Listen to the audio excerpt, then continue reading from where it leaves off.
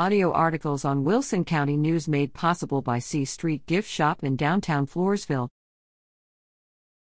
29% of registered voters in Wilson County cast early ballots. A total of 11,011 individuals cast in-person ballots in Wilson County in advance of the November 8 general election. That number represents more than 29% of the county's 37,046 registered voters. The early voting period began October 24 and ended November 4. More than 65% of the early voters cast ballots October 24 to 29, the first week of early voting.